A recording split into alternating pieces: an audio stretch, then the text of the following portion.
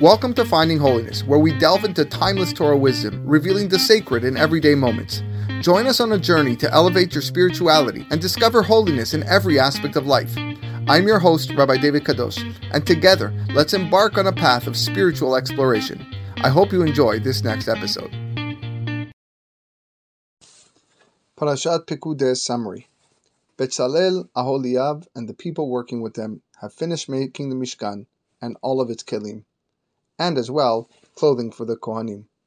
An accounting of all that Klal Yisrael donated and how each kind of donation was used is detailed in the parasha. The Mishkan was completed on Kaf Hei Kislev, the same date as the Yom Tov of Hanukkah.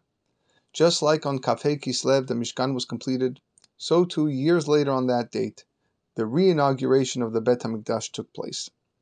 Although the Mishkan was complete, it was not set up until Rosh Chodesh Nisan. Many people tried to set up the Mishkan, but the walls fell down. Hashem told Moshe to set up the Mishkan himself. Moshe took hold of the very heavy beams, and a miracle happened. The beams set themselves up. Moshe was rewarded with this zechut as he felt left out that he himself didn't make any of the kelim for the Mishkan. Moshe then took all the kelim, brought korbanot, and completed the setting up of the Mishkan. Once the Mishkan was properly set up, the Shekhinah descended on it in the form of a cloud.